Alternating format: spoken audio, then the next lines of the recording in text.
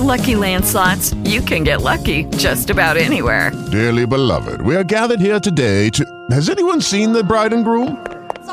Sorry, we're here. We were getting lucky in the limo and we lost track of time. No, Lucky Land Casino, with cash prizes that add up quicker than a guest registry. In that case, I pronounce you lucky. Play for free at LuckyLandSlots.com. Daily bonuses are waiting. No purchase necessary. Void where prohibited by law. 18+. Terms and conditions apply. See website for details. Lucky Land Casino, asking people, what's the weirdest place you've gotten lucky? Lucky? In line at the deli, I guess? Aha, in my dentist's office. More than once, actually. Do I have to say? Yes, you do. In the car before my kids' PTA meeting. Really? Yes. Excuse me, what's the weirdest place you've gotten lucky? I never win and tell. Well, there you have it. You can get lucky anywhere, playing at LuckyLandSlots.com. Play for free right now. Are you feeling lucky? No purchase necessary. Void where prohibited by law. 18+. Terms and conditions apply. See website for details.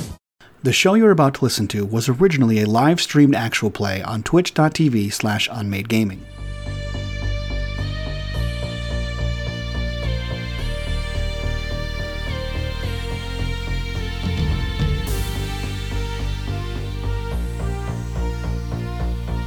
Arise, minions, and welcome to this Unmade Gaming production.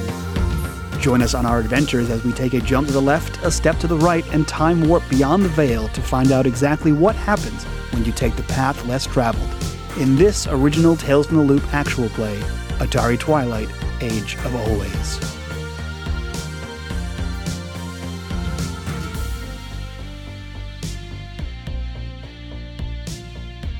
Everybody, I'm going to go around and talk to my wonderful cast. Thank you very much, Mike. Thank you, Unmade Gaming community, for once again allowing us to travel back in time here on Atari Twilight.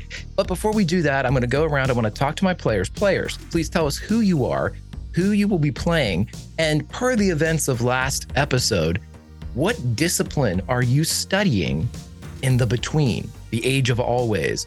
Everybody was kind of given a task by Randall Flagg, a subject in which they needed to become experts. Please let me know what that is. So let's start with G. All the above, please. Hi, my name is G, your friendly neighborhood lightning invoker, and today I'm playing Scarlet Blake. She is the resident jock of the group, and last episode, she decided to, well, she wants to protect her friends, and to do that, she must learn the art of war, essentially, from Exactly. Mr. Flagg. Right, the art of war as understood by the Age of Always. Fantastic, my friend. Let us spin down to Chris. Chris, all of the above. Hi, I'm Chris, aka Necro. I am playing Ricky Lewis, who is also a jock, but not quite as jock-ish as Scarlet. He decided to study the Eternity Road, the way to travel through the Age of Always and through places. How? We don't know. Right. Given the task last session of just understanding the road, different little traits and tactics given to you by Randall Flagg, yours in particular, Ricky, was holding your hand over but not touching the black asphalt of Eternity Road until you could feel the heat coming off it, which Ricky can't at this time. Very good. Let's spin over to Bacon. Bacon, my friend, all of the above. Hello. Well, I am Bacon. I am playing Jesse J.D. Davis. He is a bookworm. Last time, J.D. chose People of Always. And I believe it was the Ferryman and Bishop that I kind of got a little closer to. Correct. And so you were tasked with understanding two of the few denizens, permanent denizens of the Age of Always and the between, the ferryman and the bishop. As you would look in on them, you would learn about them, and somehow those very entities would feel an affinity mechanically towards JD. Excellent, my friend. And last but certainly not least, Melissa, all of the above, please. Hi, y'all. Melissa Meyer. I am playing Heather Jones, who is our resident weirdo. And she is following her heart and learning magic. Fantastic. And as told by Randall Flagg, magic here in the Age of Always is something that isn't read from a book or the wave of a wand.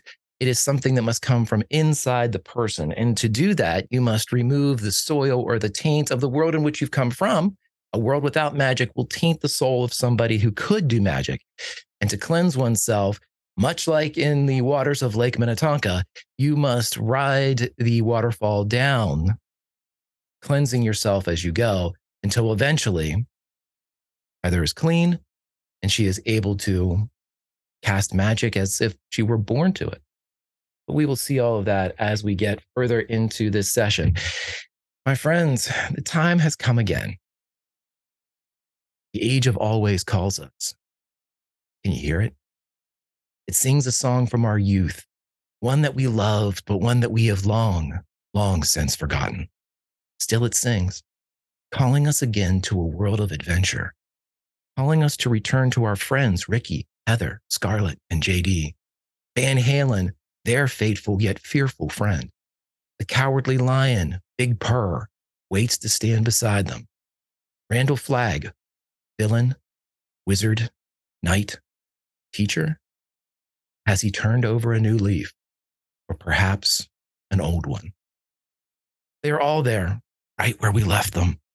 And so the forgotten song is remembered, word by word, line by line. The memory of the tune forms. It's a time for us to fly back to the age of always. So lift your eyes and your voices. For today with our friends, we sing a forgotten song of youth. For today is a fine day. Welcome again, my friends, one and all, to Atari Twilight, the Age of Always, Episode 2, Behind Stars and Under Hills. My friends, when we ended our last session, you were told that a week had passed in the Age of Always from the moment that you arrived at the cabin. 7 days, 7 nights have eclipsed and have passed. I have a roll that I would like to have made. But if there's anything that you all would like to do mechanically from then until now, anything that would be, say, a conversation between two PCs or between a PC and an NPC, anything that would require role playing, we'll wait. This is the acclimation period for our characters as these 7 days have come by. And unless you tell me otherwise, I assume that you have been studying per the mandate of Randall Flagg, studying war, studying the ability to travel along Eternity Road, studying the people of the Age of Always, and studying the magic that seems to surround this place, yet remains untouched by those that still carry the taint of the real world. But here as we go, I will ask for my first roll while the rest of you see if there's anything else you would like to do. Bacon, JD made mention of something during our last session. He wanted to look around the cabin for something that might be personal, not necessarily seemingly out of place, but something that might hold a little bit more weight for Randall Flagg. I'm going to allow you to make 2 rolls. If the first one fails, you may make the second. If they both fail, you've uncovered nothing during this week. Let's go ahead, and I'd like you to roll an investigate roll for me to start. All right, here's the first one. Looks like we will have no need for that second one. My friend, since you only needed 1 success, if you would, and you will likely need to remind me of this because Greg is getting old and has a lot on his mind, you have a free success for investigate going forward. So you can bank one of those, and if I ask you to roll investigate, you already have a success that you can pull from for this session. As you are looking around and as you all of you are you've been told that the cabin is your home. Mechanically speaking, for the Tales from the Loop system, this is your hideout, your headquarters, the place where if you suffer a condition, you can go and have it removed if you spend enough time here. This is your Sancta Sanctorum. This is your fortress of solitude. Enemies don't appear here. This is safety. And so, Bacon, as JD looks around over the course of this week, there's a lot of interesting things in the cabin. It's nothing like a museum piece or nothing like it's on display, but there are pictures of places that don't exist back in Garrett or the world that you come from. Beautiful landscapes that hold just a bit too much orange in the sky. None of those really stand out, though, as having either a principal subject that would require further thought. But as you're looking around, the focal point for the cabin is the fireplace. And there are many things on the mantle of the fireplace. There are old, broken 45 records of Elvis Presley. Things that would probably, given Randall's occupation as a disc jockey back in Garrett with under the pseudonym of Jackie Emrock, something that he would probably have a kinship to, something about music. But there's one thing in particular, as you look through this house, this home of Randall Flagg, there is a mason jar, sealed. You can tell that there's wax around the inside of it in a way that someone would preserve jam or vegetables after the growing season. You can see that the wax has sealed the metal ring around the top of the mason jar, but the mason jar is completely empty. No preservatives, no preserves, no vegetables, except for one unspent bullet.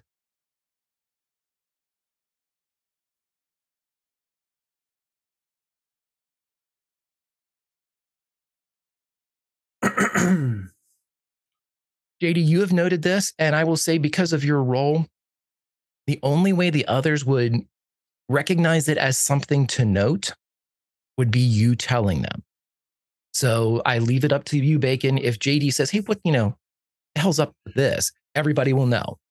If you elect to kind of keep it to yourself, this ping on your investigation, this item of interest that seems to kind of been drawn into your focus, remains something that is just a little secret between you and anybody that you might talk to on a regular basis. Okay. I'll keep it secret for now. Very well. The rest of my friends, as you are, and Bacon included, if there's something else you would like to do, is there anything that you would have wanted to do during this time that would require a roll? If there was you name it. And I will let you know. Any kind of heavy RP or questions or things like that, we'll devote to a scene between characters and NPC. But if there's anything mechanical that we would like to get out of the way now, we absolutely can. Let me know while I take a fine drink of this soda. Please, please, not all at once. Okay, if we're good, then my friends, we will begin on the 8th day of your time in the Age of Always. Now, Greg, there's a couple of things that I think Heather would like to do that aren't necessarily roles, but would have happened in the last week. Okay. Can we do those? Let me put it to you like this. Is there something that you would, does this involve another character? It involves another character, but not necessarily roles. It is not a scene necessarily between two characters. And then, one of them does, and then the other one, no, is just herself. Okay, let's do the one that's just Heather right now. And if there's anything that we need to kind of push to this week, and the reason why I'm not dismissing anything that people want to do, this is going to be like a week of acclimation. No matter what really transpires during this week, we're going to end up in the same spot because this is kind of the natural length of time that is, to get ready for the Age of Always, to begin, studying these new traits. And so a bit of time has passed without too much eventful happening. But please, Melissa, what would you like to have Heather do? I know that you sent me some things. We have them queued up. So the things I sent you is not this bit. This is good. About how she would approach her study of magic and the waterfall. Okay. So I think, and are you all right with that? We move forward with that, absolutely, or do you want to wait until later in the week? Okay. So I think that the first night or the first day, she ascended the cliff at 10 feet. Is that right? Mm-hmm. I think having considered it, Heather has she's maybe a bit too sensitive to have grit, but I think she certainly has built over her lifetime a great deal of determination. And so having not made much progress in that first day. I think that she'll approach the cliff face a little bit differently this time, and with the goal of ascending all the way to the top. So up to 50 feet. Okay. Can I make a DM's bargain with you here? I absolutely love to do this.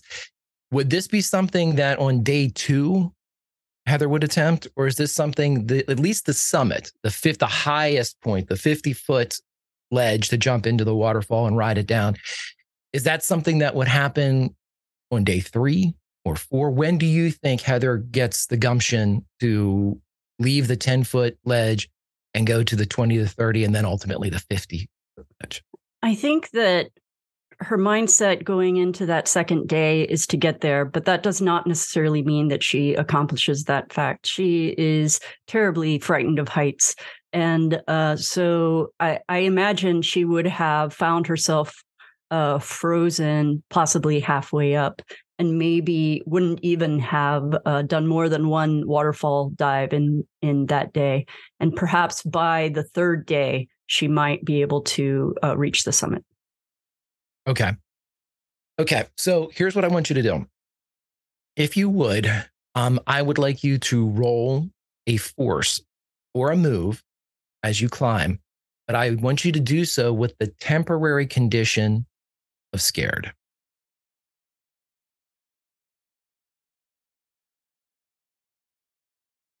And everybody, if you could go to your Spotify playlist, since Heather is making a go for this, making an attack run, please go down and queue up track number 4. Every little thing she does is magic by the Police.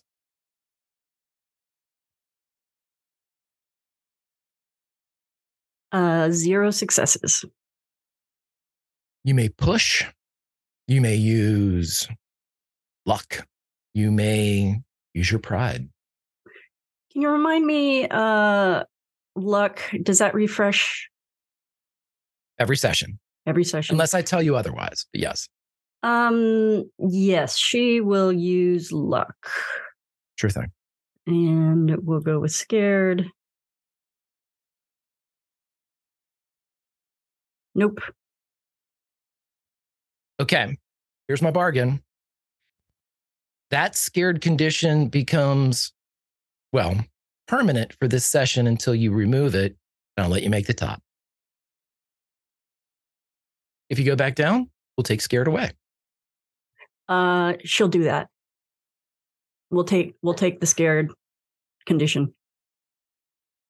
Very good. So help me with this narrative, Melissa, as Heather is climbing to the lyrics of Sting. As you climb finally 10 to the 20-foot ledge, to the 30-foot ledge, the rocks around the waterfall begin to, there's more moisture up here. They begin to get a bit slicker. This is augmenting the fear as you have more of that, the kind of that proximity to the actual droplets and the mist that are being blasted off the top of the waterfall as it leaves one plane and drops to the lake below. Is there anything in particular that she would be thinking during this climb? Is there a motivation? Is there a fear, of perhaps not performing or something that would keep her going forward, whether it is fear or motivation that ultimately does it? I'd like to know. I think she has a deep motivation to achieve what Randall promised her that the waterfall can achieve. That is to be washed away of all the stains on her spirit, on her soul. And beyond that,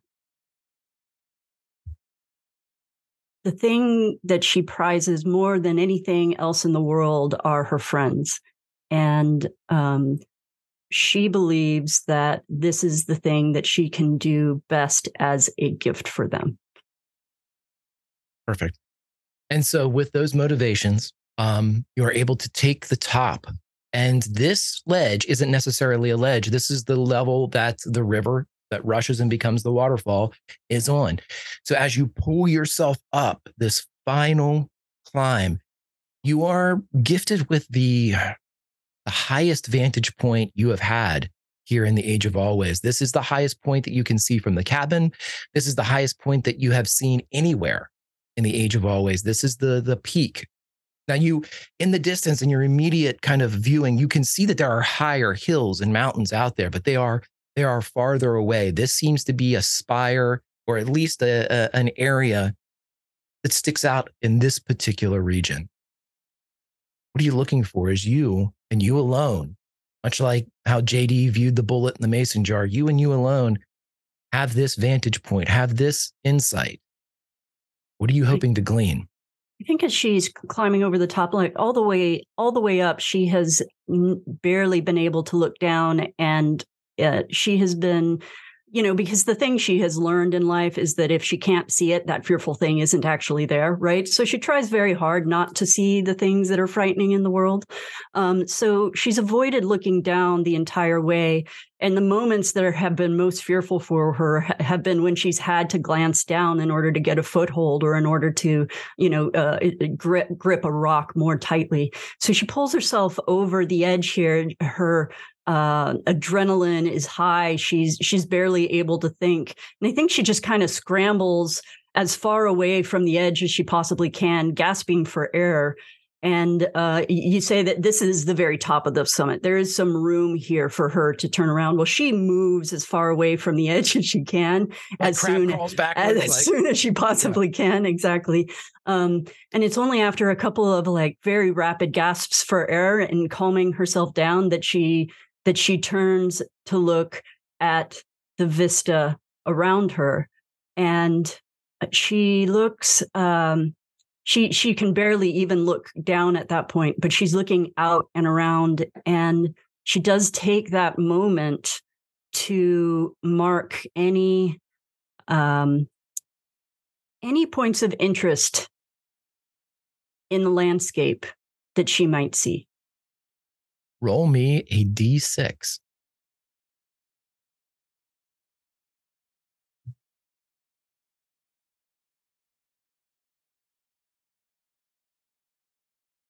One. Fantastic. So as you look around up here, there's a couple things that I'm going to give you for free. You realize that the emergence of the river that becomes the waterfall, falls down into the lake below, 50 feet down into the lake below, quickly goes underground. You see that there is a kind of a bubble rise behind you of about 12 to 15 feet. And it's a kind of a stack of rocks. And beneath that rushes the water out from underneath its edge. It's not a cave per se. It just seems to be more of like a fissure that just has the water kind of erupting from this, almost like a broken mouth of these stacked rocks. And it rushes out and down over the cliff. And as you look around, you see more of the same. Again, everything in the Age of Always, at least this particular region that you've been in, when you look around, it's the weather aspects that are the most disconcerting at first. You see rain in one area, you see snow in another, the vibrancy of new growth of spring, the deadening and barrenness of the leaves falling in fall mixed with the foliage of autumn. All of the seasons are represented in all of the trees and all of the forestry that is around you. But it's one thing that stands out as you look around. You notice too, and Heather would know this probably more than everybody else because she does wear glasses. Your vision seems to be pristine up here. You don't see any drop off. Like when you look out, it's almost telescopic in how far you can see. You keep that crispness of near vision of 50 feet. You keep that 50-foot range of a description and interpretation and relief at 100, 150, 500. Everything seems to just be in focus here in the Age of Always. And as you look around, you see the forest. You see these distant peaks. You see these distant hills, the snow, the rain. But the one thing that stands out is the winding Eternity Road that creeps through kind of like a ribbon through the middle of this area. It has the forest splits for it. The forest gives it a wide berth. And the black of the road with its intermittent dotted yellow line down the middle is the anomaly in this realm of nature. And as you turn to look beyond that, kind of past where the broken mouth and the water rushing out is, you see the shore and you see the ocean beyond it. It's almost hard to say how many miles away this is because your vision is so perfect when you see it. But when you look over and you follow that rocky, pebbly beach up, you see that there is a castle sitting along the shore. And beneath that castle, along the beach and the ocean where it's crashing against the rocks beneath this cliffside castle is a giant red bull. And the bull is aflame. You can see the distortion in the air above it. And it paces back and forth. And even at this distance, you can see where its fiery hooves hit the sand. Glass hoof marks are left as it pulls it away. The sand beneath it fused into a new mirrored surface. And it paces for as long as you watch. I think when Heather catches a glimpse of that, she would gasp inwardly, having recognized it from a book she read by Peter S. Beagle. She'll note that. She'll note the beach, where it curves, where the castle is, how it relates to the fissure from which the waterfall falls, where the river flows, where the road is in conjunction with all of those things, and also how all of those things relate to the cabin and where the cabin is. I'll give you this kind of broad-based view of what you're saying. In relation to the road, the cabin, and the castle with the bull beneath it, the castle and the cabin are on your side of Eternity Road. Mm-hmm. Eternity Road does not have to be crossed to get to the castle. Good. Having noted that, I think she is going to approach the waterfall, and she waits, I think, until her heart slows a little bit, and then she's going to speak to it. And she's going to say, Flag told me about how the world stains the soul, and I guess he's right.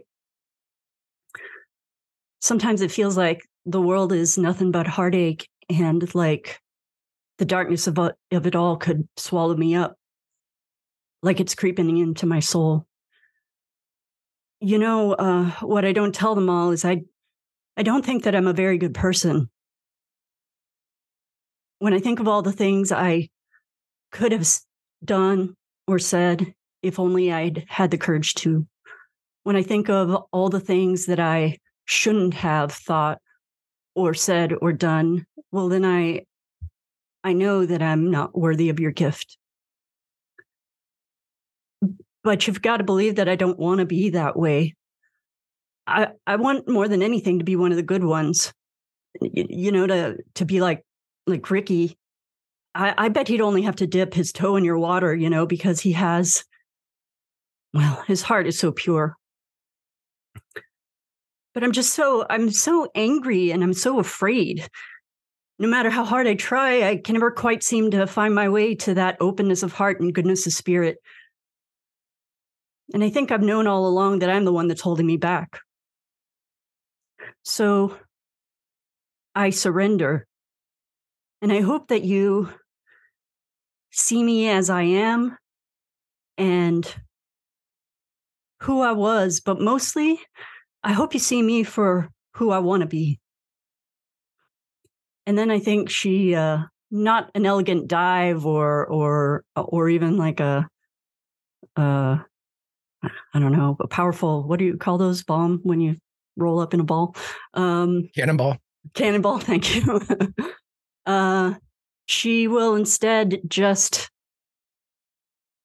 allow herself to fall. And I think that when she enters that water this time, she'll have prepared for what she wants to hold in her mind. And also, she's going to try to hold on to something to help suspend herself in the waterfall longer. Okay. And what will be on her mind, I think, is first she's going to think back to the dream that she had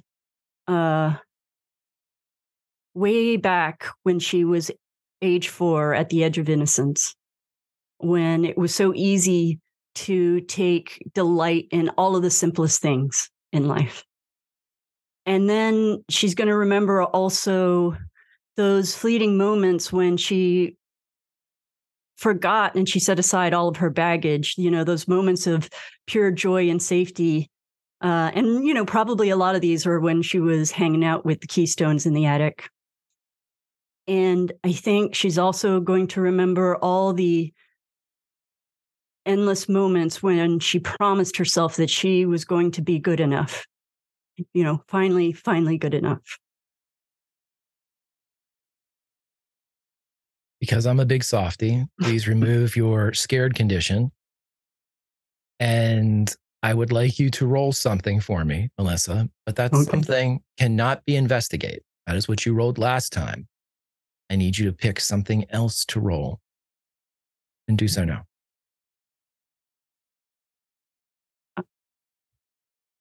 One success. One success. As you fall down and as you describe it, you just let yourself go. The clothing that you have on, that had remained dry as you made your climb, like that on the right-hand side of Heather, immediately becomes soaked as you are enveloped in the falling water. But as you fall down and as Heather's arms kind of reach, as you reach for anything to suspend yourself in this water for just another moment, another beat, another blink, almost as if someone is accepting or taking you to dance, you feel a hand wrap in your left, what feels like an arm kind of curl around your back in proper dance hold. And you hear in your head the first couple notes of music, and you hear, and we danced like a wave on the ocean romance. We were liars in love and we danced. You splash into the water. And for a moment, as you hit the water and go beneath the lake surface, propelled by the falling water behind you, you twirl a bit beneath, and you can feel that too is part of the dance. And it isn't until you reach the surface to regain air that you feel that the dance has ended for now. As the sun is there, we will pull back from Heather and we spin around the sky and we watch the sun crawl and dip and crawl and dip and crawl and dip for several days until we zoom down again to the area of the lake. But before we reach the dance floor of Heather, we spin into the woods to a lean-to. We whip through the leather curtain, keeping back the steam and the smoke inside. We see a bubbling cauldron, much like a miniature version of something that a hag would sit around and promise the demise of pesky villagers. But this small cauldron sits and bubbles, and inside of it, an image like a television shows JD, the people in which he is focusing on here in the age of always. My friend, as you look around and as you begin to take these things in, I would like everybody to go to your Spotify playlist. And if you would, throw on a little Phil Collins, In the Air Tonight. Bacon, it's towards the end of the day. And as you would know, Randall told you to look upon these people until sundown. Your job is to observe them. And over the course of the week that you have been here, observing this entity, this person known as the bishop, You've watched her as she conducts her worship, her church services in the cathedral in which she lives. You would see the ferryman with his white turban leading a group of 3 travelers along Eternity Road. And for the first couple of days, that's what you observed. You saw them just doing their jobs, basically. The bishop, tending to her flock. The ferryman being a ferryman and taking people through the areas. But it was about the 3rd day that you realized you started to be able to feel what they felt. You were able to tell that the ferryman is bone weary. He is exhausted beyond the comprehension of someone that hasn't reached the level in which he is tired, but he never shows it. He is constantly helping people along the road. He goes from one group to the next, but he has been with this group of 3 a little bit longer than, for the last 2 days that you've watched. It's the same group. They seem to be traveling. They seem to be on some grand quest. But again, the ferryman feels this absolute lethargy. You're not sure exactly how to put it into words, because as anybody that is fortunate enough to be healthy, this type of exhaustion is seldom felt. It's on day 5 you realize that he is sick and that there is some illness that is ravaging the ferryman. Again, he does not show it. He always has a smile. His teeth as white as the turban that he wears. But there's something that is wasting away, but he dares not show it. With the bishop, as you watch, you begin to feel her loneliness. You begin to feel her absence, even though she is surrounded by these worshipers and these practitioners and these people that seem to be dressed the same way that she is, that seem to be a part of this flock, a part of the same mindset that she is. You realize that everyone that's around her is transitory. They seem to be someone that is here because of the world that is in phase with the age of always. And when that world goes away, everyone disappears but the bishop. And when a new world phases in, she gets her flock back. Those that have joined her in the past, presumably, return to her when this brief union is in place. But then quickly they are replaced as that world phases away. And you feel that loneliness from her. And so as you learn of these 2 and you watch them conduct their business and you watch them kind of live, you are beginning to do more than walk in their shoes.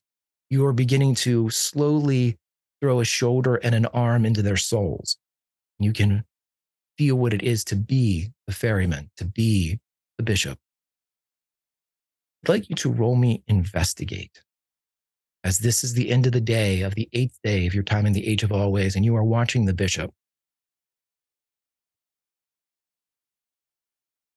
I will allow you to use luck, pride, push, or nothing.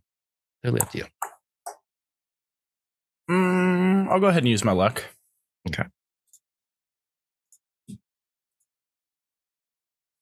Fantastic. So with that luck use and 1 success, the one ring in your pocket speaks up. Something's not right. And for the first time, you are taken away, your vision is taken away from the focus of it being the bishop to deeper into the cathedral, as the ring almost like it's putting its arm around your shoulder and pointing to something that you didn't notice. Look there, look right there. And the ring says, see those 2 in the rear of the cathedral. They are not praying, not like the others. They are watching the bishop. One of them seems to be doing something. We must get closer. Okay, let's get closer then. Roll me stealth at a +3, but only if you use the ring. So 3 bonus dice? Correct. I am covered up, so I'm assuming that's one success. Yep. Very good. So for the first time, almost like you're in a play, but instead of the central characters of the play in the middle of the stage, you kind of push past the bishop as you move to the back of the cathedral. She's still at the front doing her prayers, her evening prayers, getting into the same time of day that you are, here at sundown. And as you get closer to these two hooded monks, they appear to be, the first monk speaks in a deeper voice. I believe her power can be pruned, but not here. Her will is too strong in the cathedral. We must draw her out. The second monk leans over conspiratorially, a lighter voice emanating from beneath the hood. We are running out of time. Our phase will end soon, and with it, any chance at her. First monk, we need a distraction, something juicy to draw her from this place. Are there any travelers along Eternity Road? The ferryman is taking 3 toward the castle by the sea, but there's no way the bishop will move against them. Perhaps aggression is not the way to approach this dilemma. Let's tell her that they require aid. Perhaps even orchestrate the need for aid. First monk nods. Yes. Assemble a squad to ambush the ferryman and his charges. We need one of them grievously wounded, one that isn't the ferryman. With a hurt traveler, it will be harder for him to use the road to find aid. It will hinder his efforts and corner him into contacting the bishop. Second monk nods. And when she leaves, we will have her. And then all you see is steam as you pull back from the cauldron. Your daily ritual at its end. You don't hear anything from the ring, but you feel concern. Eventually it says, what was that all about? You couldn't hear? I couldn't hear the one. I could only hear the second. Sounds like they're planning something.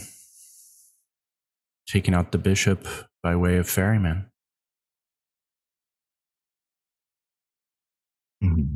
Seems to bother you. I have been part of manipulations before, and I am not a fan of them. It's time for heroism. Mm-hmm. Do you think we could do something? You know where they are. Perhaps we could help. Could probably fix everything. Yes. It might be up to us, JD. Okay. How do I find the ferryman, though? I don't know how to navigate the path. He is on the road. Just need to know how to get to him. We can intercept, then we can save our friends. We need not get injured, and we could be the hero. Heroes. That sounds good.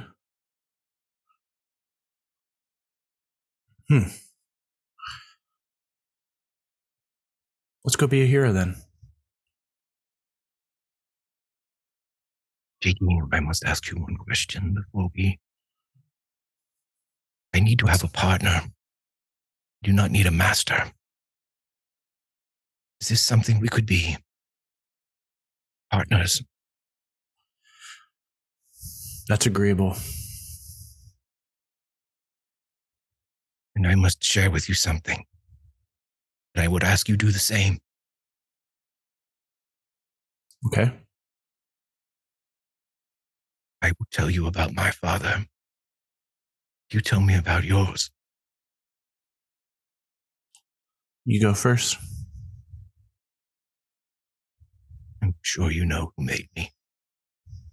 Mm-hmm. I was birthed to control others. As a trophy of dominance. I was a tool. I only knew love as a word. I am every bit a child of flesh and blood. And despite being made of metal, I am not as strong as it.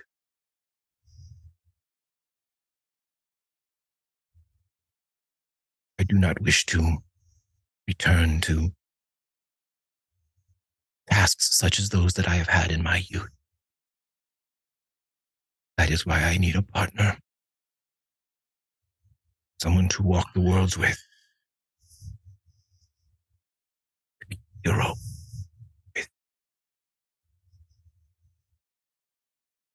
Well, we're not so different, although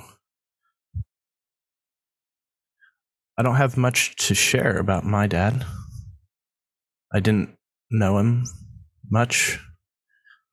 So you were created for a purpose.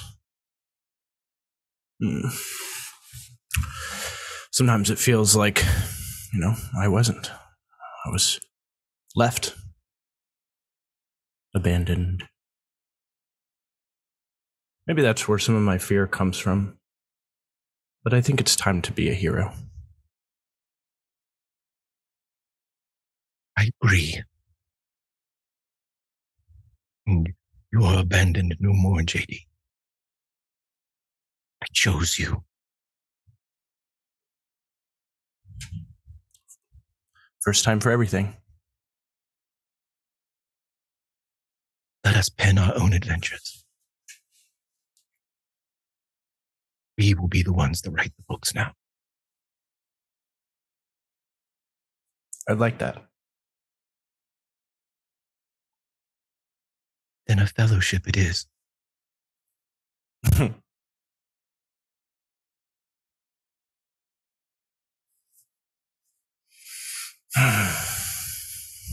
Shall we go? And with that, we leave the area, and the sun pivots back in the sky a little bit to give us a few hours earlier as we spin through the air and we drop down into the perennial, a glade that consists of both spring, summer, autumn, and winter, and also numerous targets in each of these 4 seasons. There, Scarlet walks through these seasons, finding a target in each, and at the end, firing 2 shots into the air. Gee, tell me, what is Scarlet doing as she performs yet again, probably, if not, the 30th time today, at some point, you've done this quite a bit over the past week. What is the process of Scarlet as she trains in the art of war here in the Age of Always? What time of day is it for her? It looks like it's afternoon. Okay. She's been up since before the sun rose over the trees. And she's been starting her day every day this week with a jog. Maybe not a jog. She's been going full on sprinting through the woods and pushing herself as hard as she can. And then when she reaches the glade, she's breathing heavily. She's dripping with sweat, and then she runs through each season and firing her shots. And throughout the first week, the first 7 days, she hasn't been able to hit anything. And by the 8th day, after her run, she's kicking rocks, as it were. And today, on the 8th day, she is not running through the seasons. She is stomping heavily through And then she's got like a scowl on her face, and she's just like, dunk, dunk, dunk, and then she turns, and then she just shoots, misses, walk, walk, walk, turns, shoots, misses, walk, walk, walk, walk, stomping her feet as hard and as loudly as she can, even though there's no one around to hear her. Well, I was going to tell everybody to play Eye of the Tiger, but this doesn't seem like the Eye of the Tiger moment for Scarlett. So I'm going to take my hands off the turntables and say, let's just take a moment and not do that quite now, as this is a bit of a conundrum. Scarlett, if I would, could you roll for Scarlett? Roll anything but move. Just see how today. I'm going to roll force. 1 success. 1 success. Okay. So despite being upset about what's going on, and it might not even be, each season has a miss, just as you described it. But at the end, do you fire the 2 shots into the air? Yeah. And what are those 2 shots for? Oh, is this a quiz? One for the queen and one for something else. All the gunslingers that came before you. Yes, all the gunslingers and the queen. And it's a more like a frustration type of mood. Like, yeah, she's just got like that teenage angst and frustration going. And then she misses. She just like, when she gets to the end, she's just like, and she kind of almost rolls her eyes, and then up in the air, bang, bang. And then she'll turn around and go back to the beginning. As you bang, bang, and turn around to go back to the beginning, I'd like everybody to go to your Spotify playlist and go down to track number 13 and cue up Thunderstruck for me, please, by AC/DC. As you turn, I roll, fire 2 shots into the air, one for the queen, one for who fucking ever. Boom, boom. Whatever, yeah. Right. You turn back around, and as you turn back to your position where Flag left the tin of bullets by the tree for you to reload, the tree crashes down, and you see a metallic leg step forward. And you see the silhouette of Alta 209 turn as the 2 barrel guns flip down from the sides and lock into place. You see that these revolving death begins to, as it starts to spin up.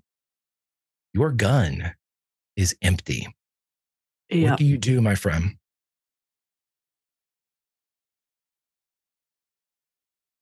I think in this moment, she knows the gun is empty, but that's just like the back of her mind. And I think she looks at it with like terror in her eyes, and she drops the guns, both of them, and she turns and runs. You drop the guns to the ground as they hit the summertime grass in the perennial at the other end of the glade.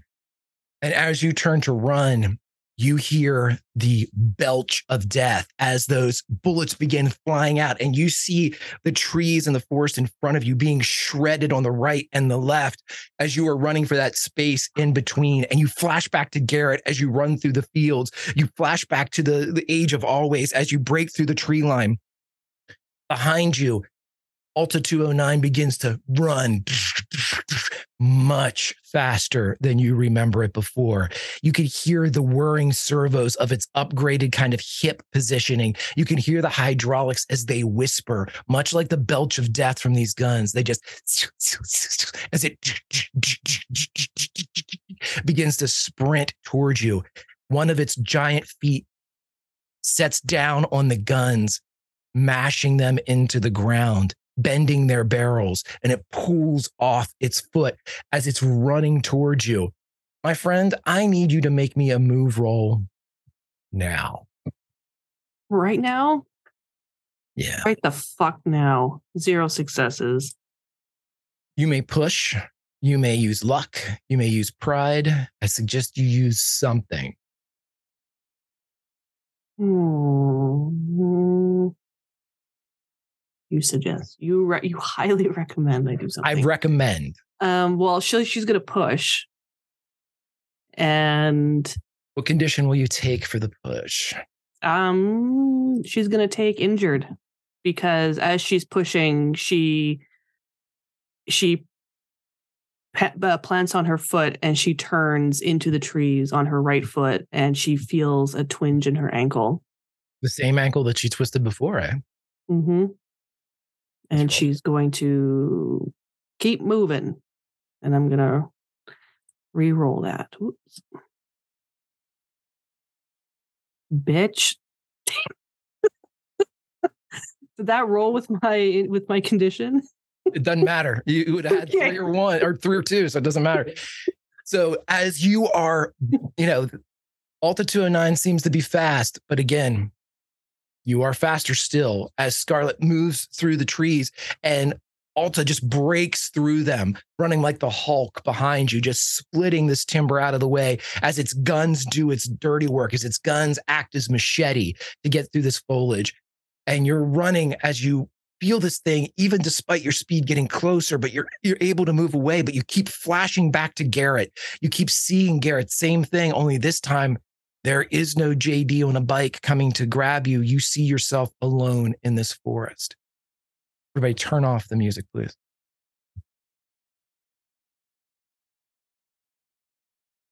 You sit straight up in your bed in the cabin, sweat pouring off of you. It's 2 a.m, 3 a.m. You're not sure. There are no digital clocks in this place. But whatever you had on, the bedding, everything is soaked with perspiration. What do you do?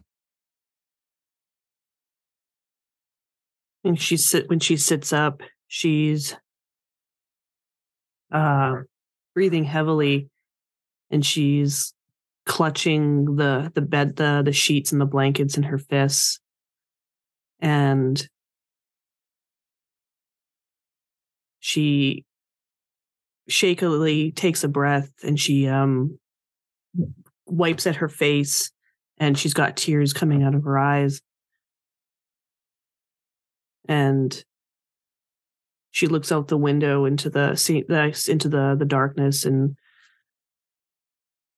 she doesn't say anything. She doesn't say anything, but she just thinks, "Not again." And she's slowly gets out of bed, puts her feet down. As soon as you put your feet down, you hear kind of the tap of the paned glass that is you just looked out of. And when your eyes are drawn back up, you notice that the window is actually open, that it has been pulled. It opens like a cupboard would open. And you see completely white with what looks like a bullet hole in his forehead. Ben says, "I died alone. We all died. Where were you?" She screams. And as you scream, you pull yourself up off of the tree as you look around in the glade where you had taken a rest during your lunch break on the 8th day of your time in the Age of Always. But as you come to, as your own scream is ringing in your ears, you hear Ben's voice say again, "Where were you?"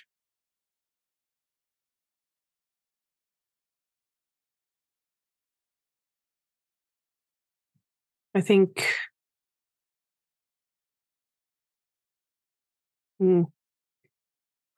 she sits there and she cries quietly to herself.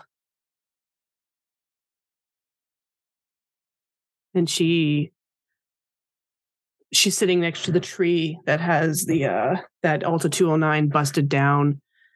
I think she as she cries, she turns and she punches the the can full of bullets over.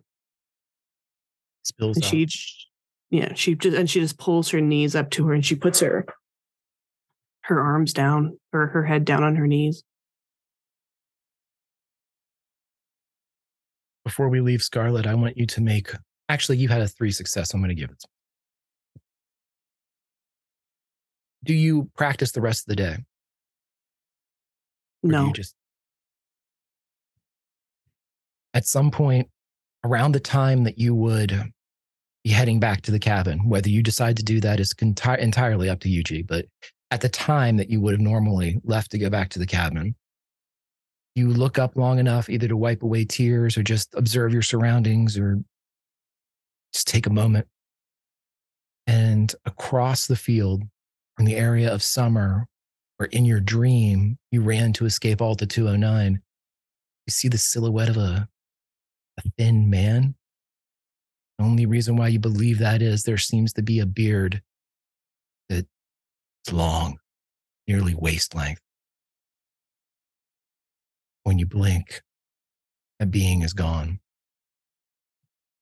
And so are we, as we take flight again into the skies of the age of always. We spin around towards the heat of the day, still within the season of summer. Everybody, summer, right? Please go to your Spotify playlist and cue up a little Boys of Summer, track number 3 by Donald Henley. Ricky. Hi, Greg. How you doing, bud? I'm assuming you've been at it for a while. Hand over the Eternity Road. It's been a lot of the same for you. Everybody else has things that they do. Climbing waterfalls and shooting shit, sitting over cauldrons and watching stuff like TV, free diving, and fucking skeet shooting. But you get to sit crisscross applesauce beside a fucking road. That's the short end of the stick, my friend. But as you have your hand over the road, trying to feel that heat that has eluded you for this, now almost the end of the 8th day, I'd like you to roll something for me, my friend. And if you could, do not roll force. I need someone. I can give you a move, Greg. Let's do that.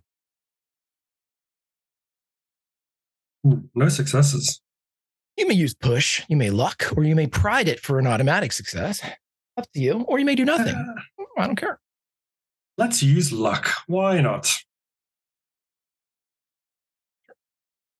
3 successes. Wow, that is we've had some good uses of luck so far this session. Some solid, everybody watching who may not be familiar with the Tales from the Loop system, this is a really good way to use luck. Just make sure your rolls are just like everybody else's here today, because that's the easy thing to do. It doesn't like this turns a switch or anything, but any feelings of maybe boredom or stagnation, or am I doing this right?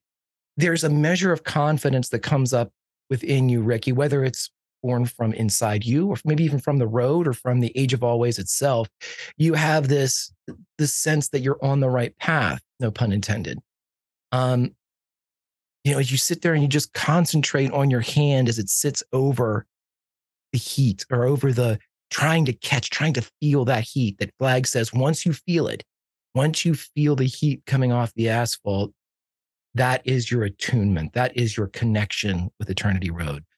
But as the way the flag makes it sound, Eternity Road is at least got a touch of sentience to it, in that it can determine or select the people in which it allows to feel this heat. But as you're sitting there, kind of, I can only imagine, and I'm not trying to, presuppose what you're going to do here, but staring at one's own hand and sitting there, you're either going to have two different mindsets. You're going to go absolutely batshit crazy because that's boring. Or 2, you're just going to kind of be somewhere else. But if there's something other than those two that's going on with Ricky, let us know. Like, how does Ricky keep his mind right as he's sitting there for hours at a time? Maybe switching hands and. Ricky's definitely switching hands because your arms get tired, right? But he's used to boring, repetitive tasks. Ricky's worked on a farm. Sometimes you have to sweep for hours. But at least then you're doing something and you're not just sitting very, very still. But I think his mind would tend to wander a little bit. He, rather than just staring at his hand, he would look up and start looking at the world around him, looking at the age of always, looking at the trees down the road. Is anything moving? And then, oh yeah, I'm supposed to concentrate for a bit until his mind wanders again to what's around him. So it's during one of those moments of kind of outward inspection where you move away from the road and kind of look at your surroundings that you notice that there is somebody on the road and they're about 10 feet away from you walking toward you. As their feet, their red boots kind of clack onto the asphalt, now gifting you with the sound of their approach, you see that it's a girl, 16, 17, dark hair. At least you suspect it's dark. It might not all be dark because it's peeking out from underneath a cowboy hat, a tan cowboy hat with that sides kind of curled up a bit. It gives her head a bit of a narrower look as she's walking towards you.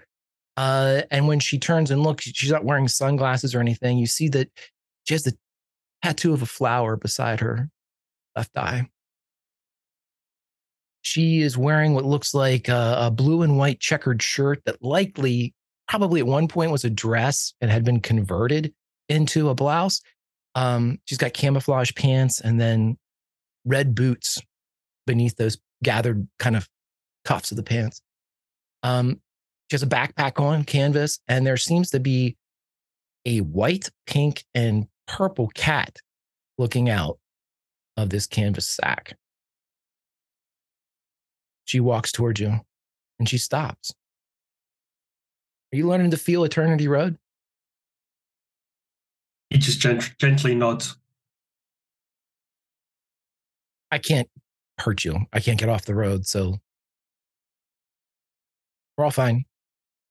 You can't get on here to hurt me because you're still trying to learn how to use it. We're all pretty much safe here. So I'm gonna take a break. Is that okay? Feel free. She crisscross applesauces on the Eternity Road blacktop, about 4 or 5 feet, kind of facing you. She's on the road and you on the gravel beside it. She reaches down and grabs a canteen of water, takes a drink, and pours it back over her shoulder to the cat. And you hear her say, "There, don't drink it all, Eureka." All right. What are you doing here? Learning about Eternity Road. Learning about the Age of Always.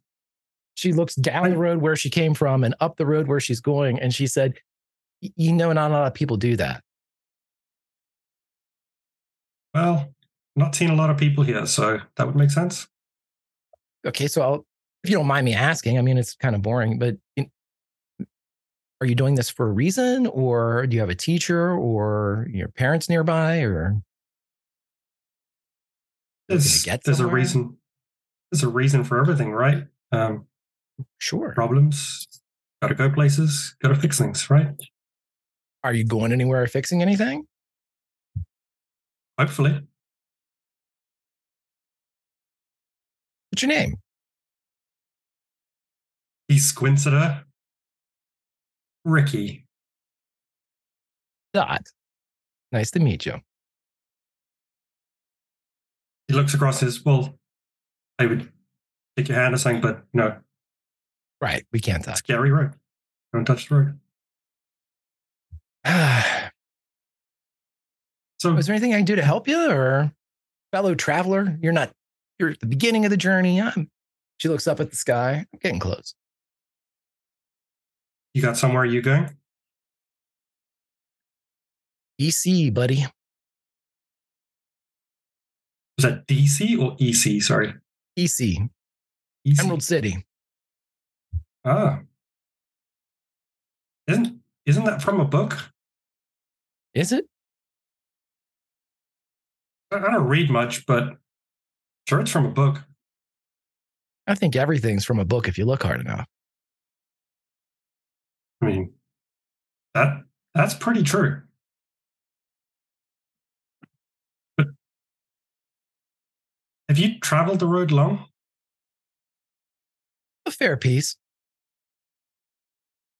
And is there any? I could tell you. Do you need to get anywhere? I can help you. I mean, if you'll let me, I can't take you anywhere, or Well, I can't go anywhere. I just need to learn. Got to understand the road. Right. That's Who's your step teacher? one, right? I don't really know his name because he keeps giving multiple. The last time he said it was Jackie. You know Jackie? No, I don't know a Jackie. Describe him. I mean, yay big. Hat, glasses. She cocks her head. You're talking about Randall Flagg. That's what everyone else seems to call him, but he doesn't like using that name. Oh, that's funny. He doesn't like that name. Wonderful. You have a bang up teacher there, so I'm sure everything will go swimmingly for you. What are you doing here? Well, under the tutelage of Professor Flagg. Learning to use the road. For what purpose? He smiles again. To get places. Where are you headed? Well, in all honesty, I don't really know. But step one is to figure out how to get places and then figure out what we've got to do when we get there or how we get there. It's complicated. You're certainly making it complicated, but that's okay. I mean, this is conversation and I've been bored as hell. So, all right, let's try a different tactic. Roll me a charm if you want to. This is entirely up to you, Chris. Oh, go on then. Why not? No successes. She looks at you and gets up and kind of dusts dust that isn't on her off. And she goes, well, it's a pleasure talking to you. But a word of kind of assistance, maybe. I mean, I'm not a teacher, whatever. But stop trying to feel the road's heat, which is, I assume, what you're doing when I walked up. Try to not feel it. And she kind of smacks a boot down onto the asphalt of Eternity Road. Eternity Road is a bit of an egomaniac. If you think, or it thinks that you don't really care too much about it, it'll pay attention to you. It's like putting gum in the hair of the girl you like. You shouldn't put gum in someone's hair. Well, see, that attitude's not going to serve you well with the road. The road needs a bit of an ego. He looks down at the road. He when she stood up, he stood up with her, and he looks down the road and goes, I can try, but I'm not sticking gum in someone's hair. Well, the road, as far as I know, doesn't have any hair to stick gum in, but if you sort of ignore it, it might stop ignoring you. Don't flag that one. I'll give that a go. He looks up. I've got time. I can spend the rest of the day doing that. It's maybe better than doing what I've done for the last days. Good save, she says. She stands up and again kind of straightens herself up. Well, it was nice to meet you. If you ever find yourself in Emerald City, Dorothy Gale's the name. You may find me at any moment simply by letting somebody know that you're looking for me. They always keep track of me when I'm in the city. So specifically in the city. Specifically in the city. When I'm not in the city, no one keeps track of me. I don't let them. Smart. It's another trick. Tell Flag to teach you that one. And he smiles. As she gets up, she looks up and she sees it's almost sundown. You've got a little bit more time left, but she just looks at you and says, well, at some point you better head on home. There really is no place like it. And she starts. Thank you, Doc. Safe travels. She tips her hat and walks off. But Eureka the cat, with the pink and purple and white splotches all over it that seem to shift as you watch, keeps a good eye on you until a bend in the road takes Dorothy about 200 yards away from. Everybody, if you could, go to your Spotify playlist just for shits and giggles because I like the song. Number 14, please. Over the Rainbow. All right, my friends, at some point, and again, this is the 8th night, I leave this entirely up to anybody that decides not to come back. The cabin is expecting you as it is now sundown. And so as sundown happens, please show up in whatever order and whatever time you would like to, as the cook fire is going and Flag is preparing an evening meal. It seems to be chili, which is a new one for him, but it smells good.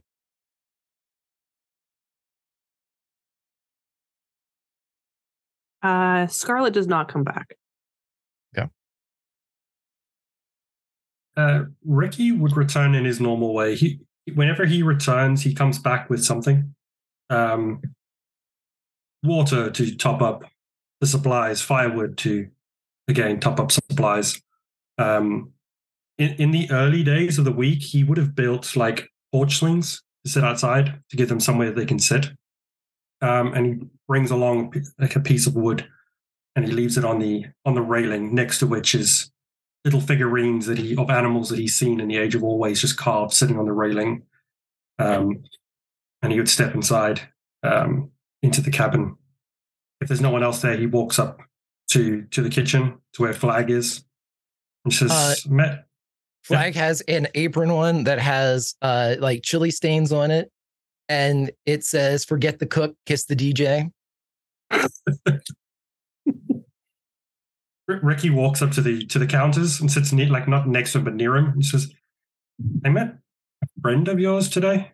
I don't have any friends, so you need to describe that one a little bit better. Dot, red boots, hat, weird looking cat. Oh boy. What'd she say? This will be fucking great. What'd she say? She gave me some advice with talking to the road and said, well, she knows a lot about it. But...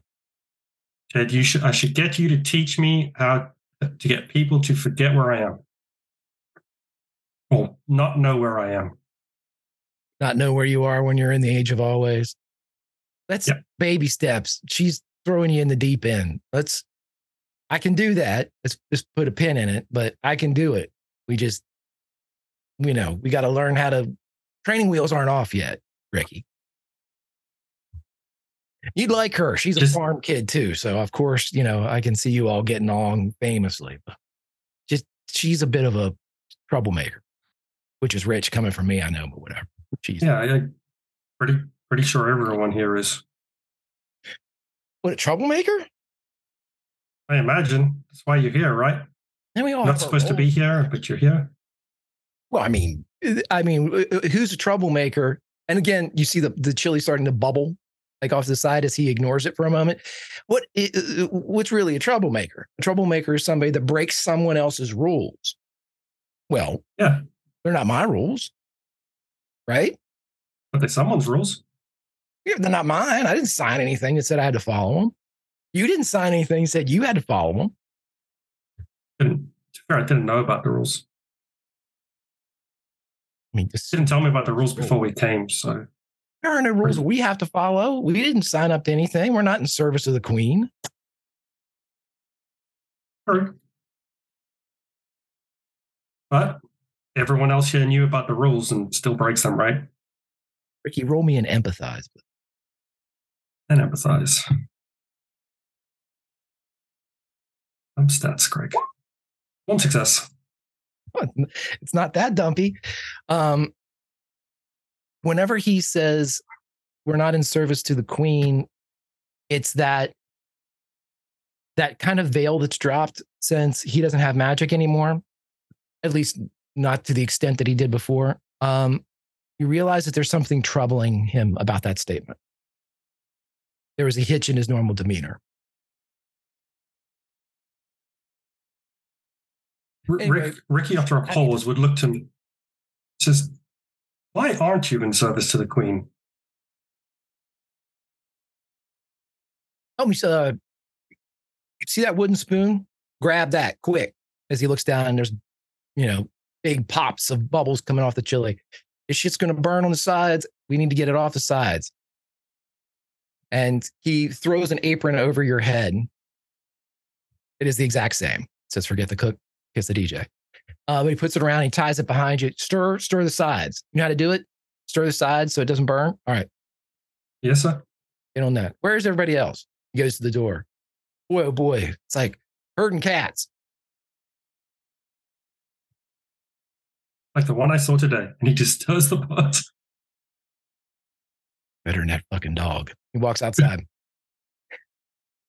He looks around. Is anybody else on the way? Heather's one to follow instructions to the letter, and on the first day, Flag told her to come back at sunset, and so as the sun sets, Heather will return. Now, whether that is at the moment that Flag steps out the door, or it was before or after, I could not say. Yeah, it would be right on the same time. You'd probably be closing on the porch whenever he would walk outside, and he would just basically say, and again, you see the apron. There she is. How'd it go today? Good. Good, I think. Well, that's good. It's better than bad. How would I know? You feel good? I feel good. And it was good. What's for dinner? Chili. Oh, sounds good. It's ready now? It's good. It's getting there. As long as Ricky doesn't burn the sides. Ricky, he won't burn it. It'll be delicious. He's a good kid. We'll make a cook out of him yet. Can I get you anything, Heather? You? No, I don't think so. I think, like what did you just say? Sorry. You still don't like me? It's okay not to. Most people don't. Should I? Well, I mean, if I'm being selfish, I'd like it. Well, I think maybe that's something to earn. I can live with that. Do you see anything when you're out there? Specifically, like a thin, kind of creepy guy? She's going to pause a moment and look at him, wondering if she should talk to him or trust him with information. And then she'll say, well, the first night I did. Like a week ago, you saw. Yeah. Not since, though. Yeah. Ain't much. Just don't be alone with him. That makes sense? Yeah, I think, I told you the other day, I'm tired of people just being vague. Right. Tell me more. I will at dinner. Let's get everybody in there. I think it's high time I just kind of put out a general warning. All right. You see anybody else coming? JD, are you on your way or not? I think JD's trying to be a hero.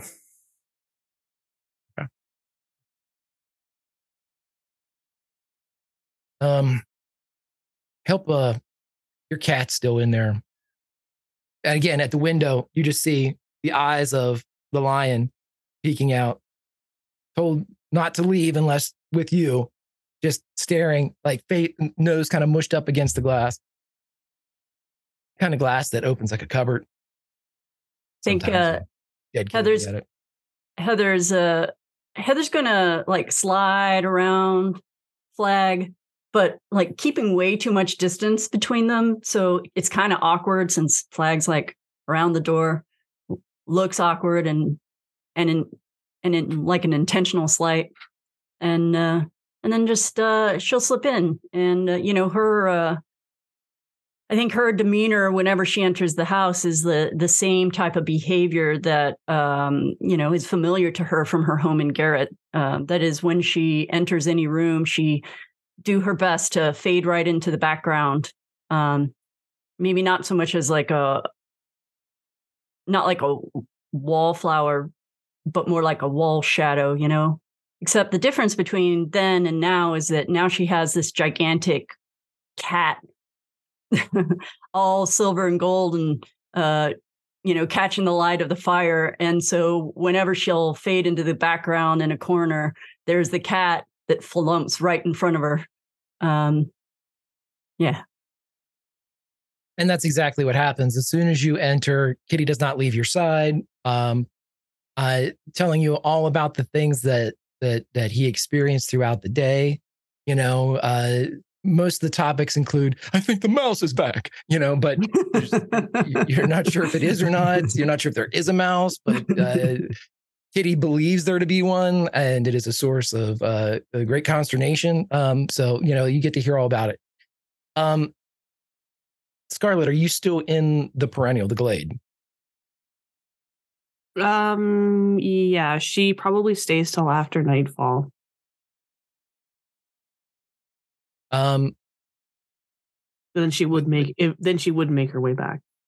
Okay, you'd probably meet Flag on the way, like halfway between the glade and the cabin. Flag would be intercepting you. Okay. Everything all right? Yeah, just totally lost track of time, but I think I'm getting there. I'm getting a lot closer. And she walks past him. Oh, good. That's good stuff. It's real good. She keeps walking. Right. He falls in step behind her. He doesn't kind of pull up to like shoulder to shoulder. You didn't see anything out there specifically like a skinny guy, like tall, skinny? No? Why? Good. Just ask if you see anybody like that. There's not a big problem, but I'll tell you all about it. Just keep some space. Just, Okay. You got your guns. I mean, but that's not, you don't need them. I'm just saying, fly casual. She just keeps walking. All right. You seen JD? I know he's across, but no, I haven't seen anyone. All right, go in there and get a drink. I'm sure he's in that lean-to. He can't see what time of the day it is. I'm gonna go get him. But you go ahead. Okay. Chili tonight. Oh, great. Cool. Thanks. He starts walking off. Now, see, there's an easy. That one gets along. I understand what's going on. And I don't get to hear. You just hear him kind of muttering to himself, pleased that he is not, having to. At least one of them's falling in line and doing the right shit, and that's good for him. That's good. Randy thinks he's made some progress. JD, where are you? Yeah, that's a good question. I don't know exactly where JD is, other than I guess trying to accomplish his goal with his new partner, trying to help the ferryman. Don't know exactly how the best way to approach that is, but okay. Well, you know what? Because Heather and JD are very similar in their approaches. They both like books. They both have that kind of that knowledge in which to draw from, as far as and you are already in very close proximity. So when you would come out of the lean-to, if you were to look around, well, the highest place to get a good lay of the land, so to speak, would be Heather's waterfall. Would you want to climb up? You could even see Heather leaving as you see her finish up her day. Yeah. Yeah, I'll head that way. And do you climb? I mean, you two have been together and going to relatively the same place for a week. So you've seen Heather, jumping off and all that stuff. You know where the ledges are. You know how to get up them. Yeah. I'll climb up to see so I can get a better look. You get up there and you look around and roll me and investigate, but you don't have to because you already have a free one if you want to use it. I will roll. I think sounds good. 2 successes. Fantastic.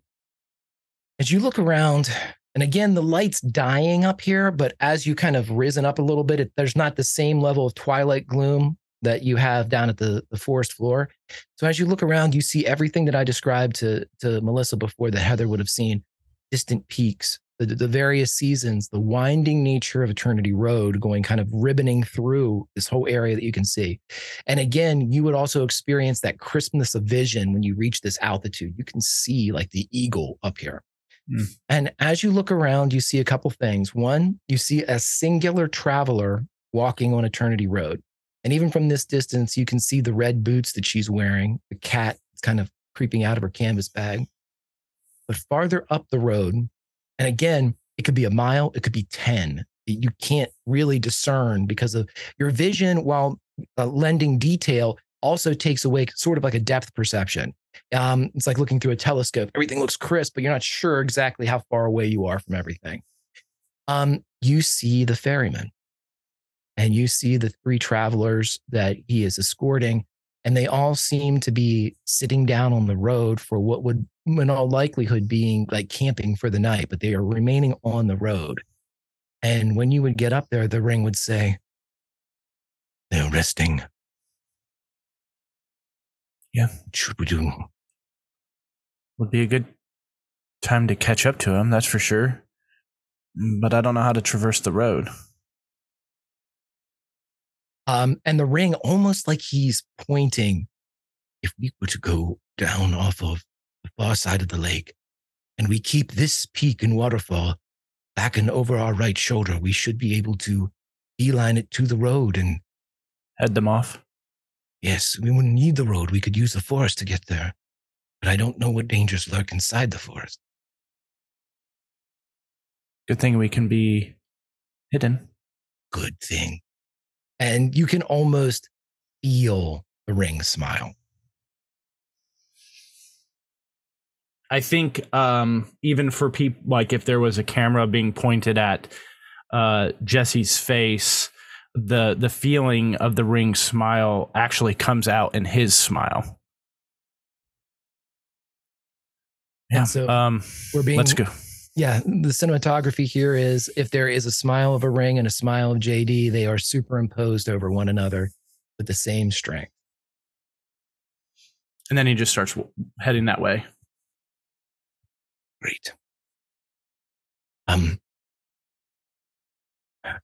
So you climb down. Could I use my 1 investigation to bank and try to maybe spot the details of one of the people or all of the people who are with the ferryman as of right now? Yeah, you want to kind of eyeball one of the passengers or one of the Yeah. There is an older woman. There is a younger man who was wearing a conical cap. And I tell you what, JD or Bacon for JD, what would JD's ideal romantic paramour be if he was reading a book and there was someone in there? What would he or she look like? What would they, what would That is a great question. Who I think JD would be attracted to somebody who kind of kept to themselves maybe a little bit, but spoke up when they had something important to say. And then in terms of a physical attributes or something like that, I don't know. I think it's quite broad, but I would say middle-ish height, brunette, glasses, someone who's a little bit geekier. Okay. Mm-hmm. That was just for Greg. The other person looks nothing like that. Fair. They are very thin. They look young. You're not sure exactly how old. Teenager-esque. Mm-hmm. Long blonde hair. From this distance, you can't really see eye color. That's something that's just a bit beyond what you can see here. But any of those people you want to pay particular attention to. The older lady, the younger girl, the guy with the conical hat. We'll go with the younger girl, as she's probably closest to JD's age. Right. So you're able to mark down her specific characteristics. She's wearing white. Again, her hair is almost the same color as white, but there's a blonde tint to it. Her skin is both very smooth but tanned, as if she spent a lot of time in the sun. But the thing that you notice the most, and the thing that is for anybody ever in the history of ever that has set foot on blacktop barefoot, it's a terrible, terrible idea in the summertime. She is not wearing shoes.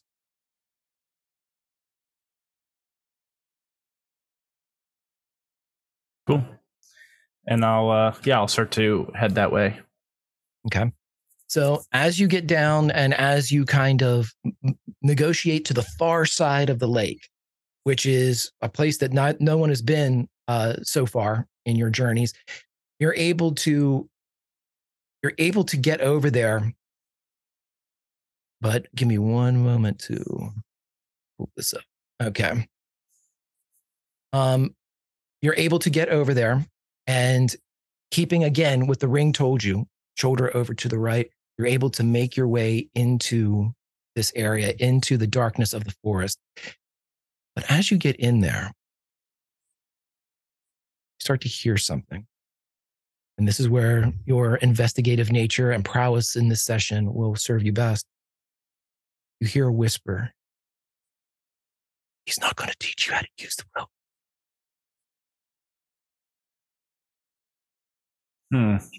He's no good. Look around, try and spot somebody. But I think if I'm in a forest, I'm going to look up. And this is where your free investigate comes from. About 20 feet away, in the branches of an oak, you see a thin man, shirtless, wearing a pair of brown pants with a beard all the way down to his waist. Portions of it actually tucked into his waistband. He'll leave you here.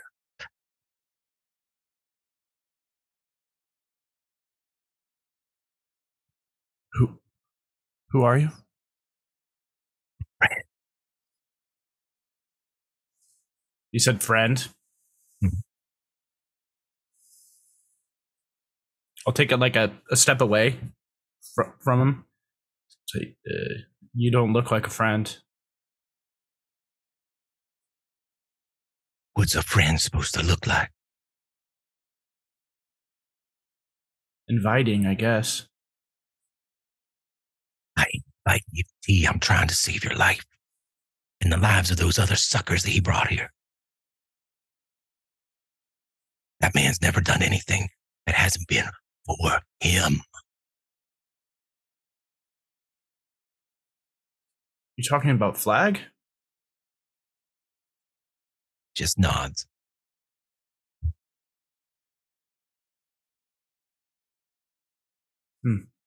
I think we know that.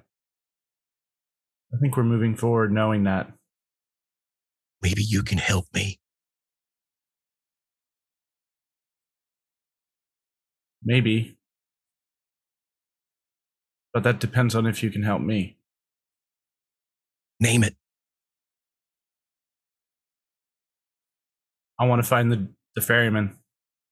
I take you to him. Lead away. I need you to do something for me first. What's that? something in that cabin I need.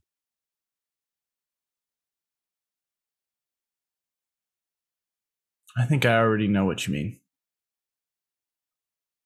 But why don't you say it, just so I know? It's the bullet in the mason jar over the fireplace.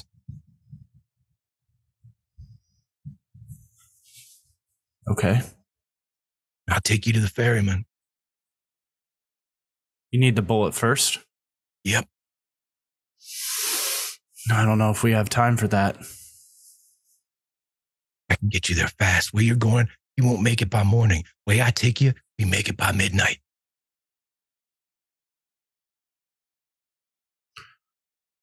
Things get real fun at midnight.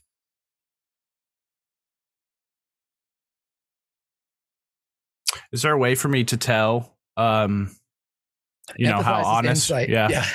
Empathizes insight. So, all right, I'll go ahead and roll that if I can. You may absolutely. Pride, luck, push. Don't have any more luck. I'll go ahead and push. What condition do you want to take? It would have been scared. Okay. So I guess. It is scared, yeah. So you'll take scared.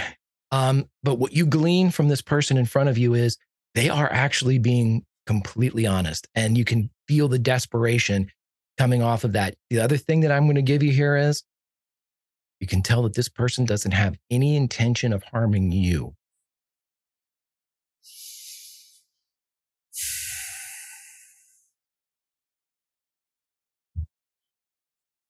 All right, well, let's... Fuck. Okay, let's go. Right. All right. And he runs off, and as he's kind of leading you back through the forest, he almost lopes for a minute. You see like one of his hands go down and it kind of carries him as he runs. So he's like, left foot, left hand, right foot, left foot, left hand, as he kind of lopes as he's running. And you hear the ring actually say, "Be careful of that one. I knew one like him."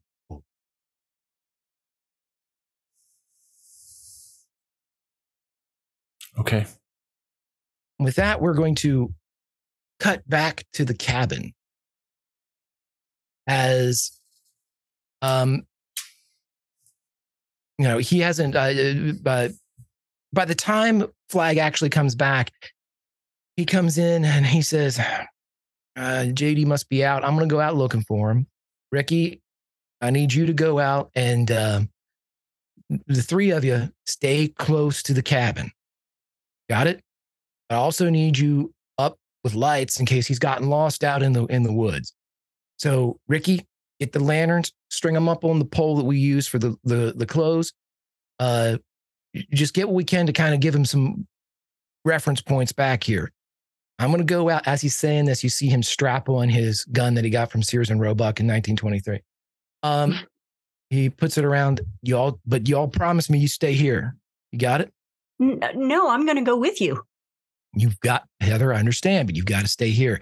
Stay here with Big Purr, Van Halen. All of you just stay here around the cabin. I'm not, I don't need to worry about somebody else getting lost, and then I'm chasing lost sheep all night. But you said there was someone dangerous out there. They're not dangerous. It's Donovan's just he's kind of kooky. He's off a bit. JD's out there with someone kooky? But he ain't. JD's tough. He's going to be fine. I'm just saying that Donovan can be a kooky person. So we just need to make sure that I'm going out to make sure that we nip this in the bud. And if it is him, I shoo him off and bring JD back. You have 1 hour. Well, shit. Okay. I can't even properly, he fixes his pants, can't even properly smoke. And then he walks off in the direction of the waterfall. An hour goes by. Now, I would assume that Ricky, you're probably on the porch or that area. Scarlet, you can be wherever you would like. Heather, where would you like to be? You ever kind of pinpoint where you would be in the cabin for me? Heather is emulating Big Purr with her eyeballs glued outside the window. Okay. Scarlet? Oh, go ahead, Ricky. Ricky would have set up the lanterns as told. He would probably have even climbed onto the roof and hooked one onto the chimney, the highest point he can find. But he would sit outside, right on the porch, looking out to see if he can see anything. Okay. So as you're all waiting, and JD, as you are being brought back towards the cabin, Donovan, apparently, who identified by flag, takes you around flag. So you never run across him on your way back towards the cabin. But in about an hour's time, you are all in the same area as the cabin.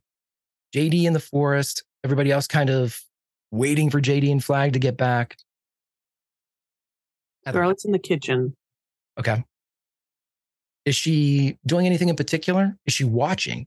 She is sitting at the table, and she has put one scoop of chili into her bowl, and she is sitting at the table, spoon in her hand, but she's not eating, and she's just looking down at the table. Roll me an investigate. Am I still injured? No, I'm sorry, you're not. Investigate. 1 success. When you look up at some point, you're sitting there kind of, middle distance staring and things like that. At some point, Scarlet, when you look up, cross just over like the cottage kitchen sink, one of those windows that opens like a cupboard. And for a moment, you see Ben's face. And then it's gone.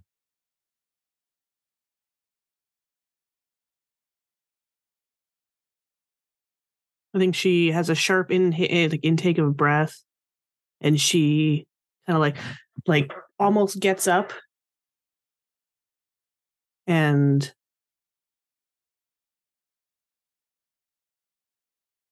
she just looks back down at her bowl.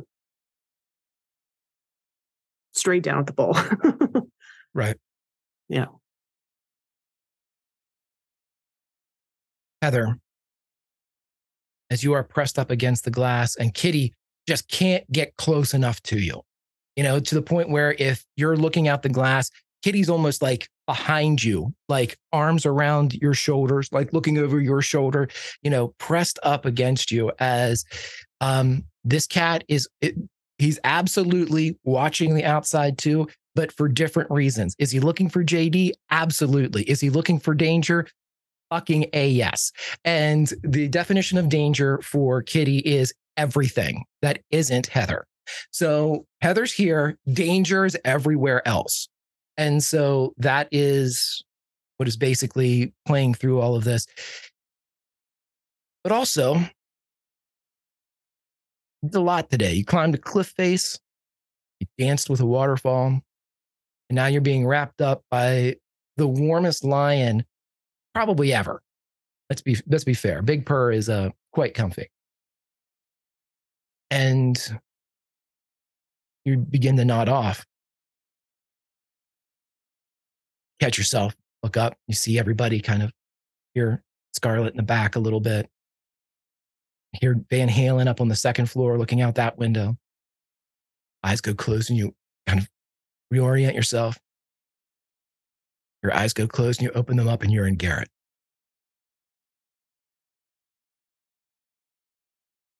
You look all around. Kitty is gone. And everybody, if you could, please go to your Spotify playlist to the very last song.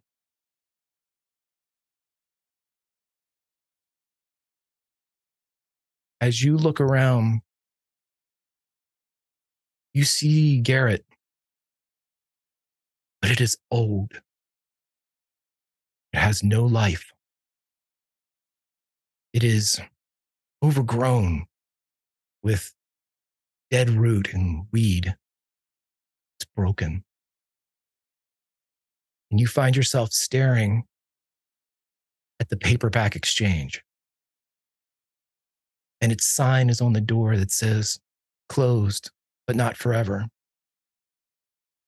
A gust of wind comes down, catches the sign, and it flips over. And it says, open your imagination. Everything feels real, Heather. But Garrett feels dead. And there, beside the paperback exchange, in its black and white rendition, its lifeless form, you see a familiar figure. As Mitch walks out the door,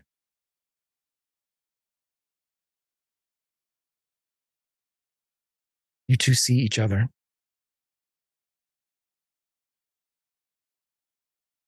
The hell?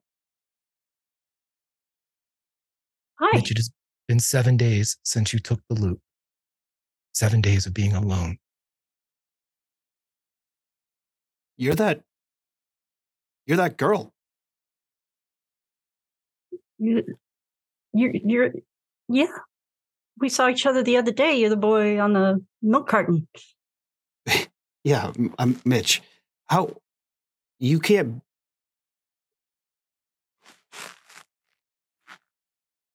You can't be here. Well, yes, I can. I can be here. Why can't I be here? No one can be here. That's the whole thing. That's the whole reason I'm here. But aren't you here? Yeah, I stole the loop. Wait. I'm confused. The loop, it did get stolen, but we're here. We're in Garrett. No, we're not. Look around. Yeah. This isn't Garrett. Look around. Yeah. What do you mean? Okay. Shit. Cool. So imagine. Okay. So imagine you're at home and you have a VCR, right? And you're watching a movie, and you pause that movie, but all the movie that you saw before and all the movie that you know comes after it still exists, right? But you're paused in that 1 second. Yeah. That's where we are.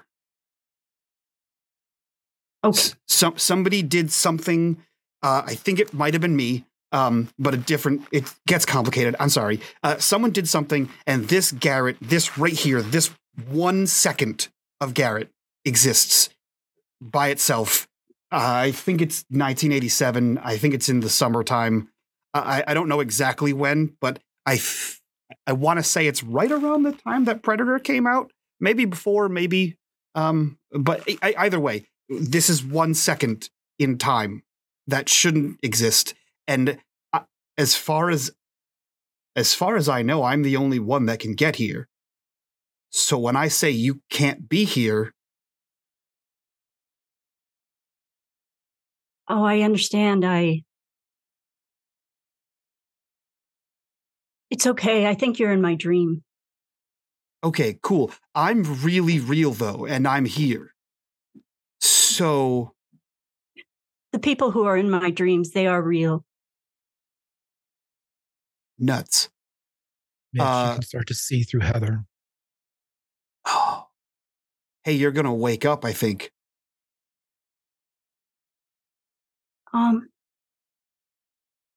Heather's going to reach out her hand. You see Mitch look very confused because he doesn't do human intimacy. He looks over to you and he tries to give you a high five. Just hold my hand. I don't know how this works, but maybe I can help. No, I'm supposed to be here. I stole the loop and I've trapped myself here so that I couldn't. Okay, remember when everything went bad and Garrett? It was me. I was the bad guy, but I was older. And the only way to stop it was to do this. I had to. I stole everything. No, but are you a bad guy? I don't think so. Not anymore. I stopped. I stopped my future self by destroying the. It's a timeline thing. And no, I'm still the good one. And he like shows a copper ring around his finger that has no relevance to Heather. Great. Does Heather feel like she's waking up? No. If you're the good one, hold my hand and maybe I can take you back. No, no.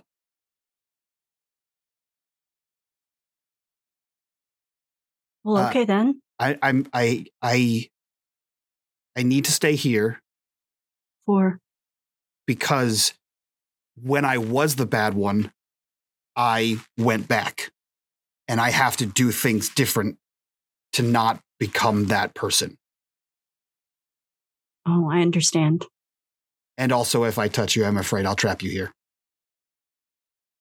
Oh, I don't think you can, but I understand. I understand that you want to be one of the good ones. What can I do? How can I help you? How's Garrett? I don't really know how long it's been. Time doesn't really move here, so I just assume it's been a couple days. Well, time is weird. For me, it's been a couple of days since we saw you last. I can only see Heather's face. The loop is gone. Yeah, I stole it. You're turning invisible. What can I do? How can I help? Just tell me. I guess make sure Garrett stays okay. Make sure that everyone remembers what happened. The other people I met you with, make sure they don't forget. When I get back to Garrett, I will, but I'm not there now. But I will. Okay. Well, good luck on your vacation, I guess. Yeah. Just find my friends and make sure they're okay. Okay. Heather, you didn't hear that last part. Hello? She's gone. Fuck. That was weird. The paperback exchange door opens, and there is a dull tinkle from the bell. I thought you were the only one. You told me you were the only one. I thought I was the only one. I think You're she's not different. leaving, are you? I can't. We had this discussion already. I can't leave.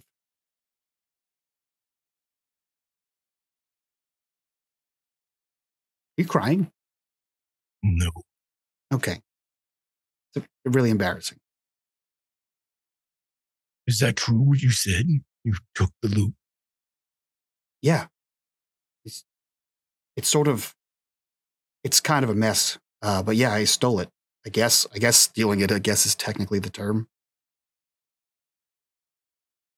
If Garrett is a unicorn, you just took its horn.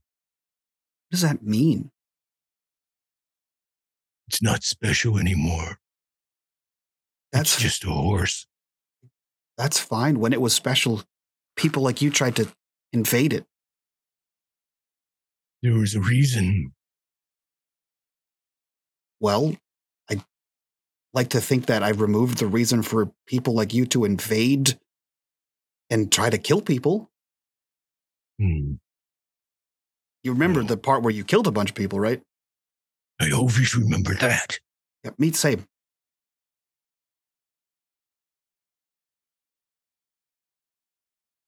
No. You didn't take away what they were looking for. You took away what was keeping Garrett safe. I don't think that's true, because I was about to destroy everything. We'll see.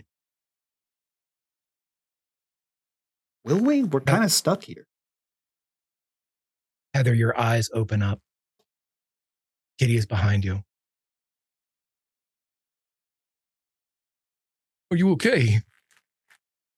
Yeah, Kitty. I just fell asleep. Yeah, I just fell asleep. I had one of those dreams, you know. I always have them. There's mice are everywhere. They're in my dreams and. No, I have those dreams too. Mice, you know, they're scary. They're really very scary. Sometimes They really you just are, have like yeah. terrible nightmares. But no, I mean, like the dreams that, like way back when you first met me, and we used to go and play, and we would swim in the ocean, you know. Oh, I remember it like it was yesterday. Yeah, like then, and you know, to get there, I had to go travel to see you, right? Yeah. Just like I traveled to see you. I ran all the way. You ran? Well, I traveled in my dream. I traveled and I saw someone. Were they a nice someone or? Yeah, it wasn't a mouse at all. Good. Good.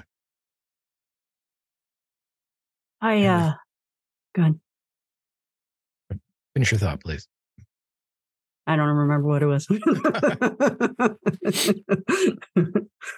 Well, as we had this moment of dream talk with Lion and Heather, and we see Ricky assembling his watch, we see Scarlet staring into the uneaten bowl of chili, JD in the woods with Donovan, the ferryman being consumed by his illness, and the bishop, the subject of what can only be seen as a death, threat, or assassination attempt. Dorothy Gale wanders along Eternity Road. Our story grows. Our friends are starting to see their paths. But a new verse begins. Enemies awaken. Our forgotten song of youth is being remembered, word by word, line by line. But I believe it is time for me to fly. Join us next time for Atari Twilight, The Age of Always, Episode 3, A Winkle in Time. And that, my friends, is that. We could just do episode 3 right now.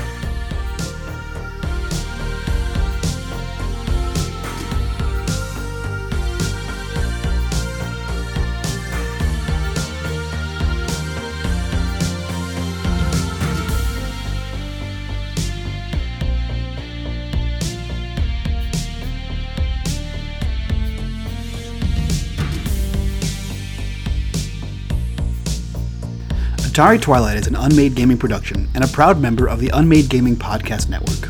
If you'd like to support our endeavors and get some behind-the-scenes looks at upcoming projects, please join us on Patreon at patreon.com/unmadegaming. If you've enjoyed this podcast, please take a minute to give us a 5-star rating and review on iTunes.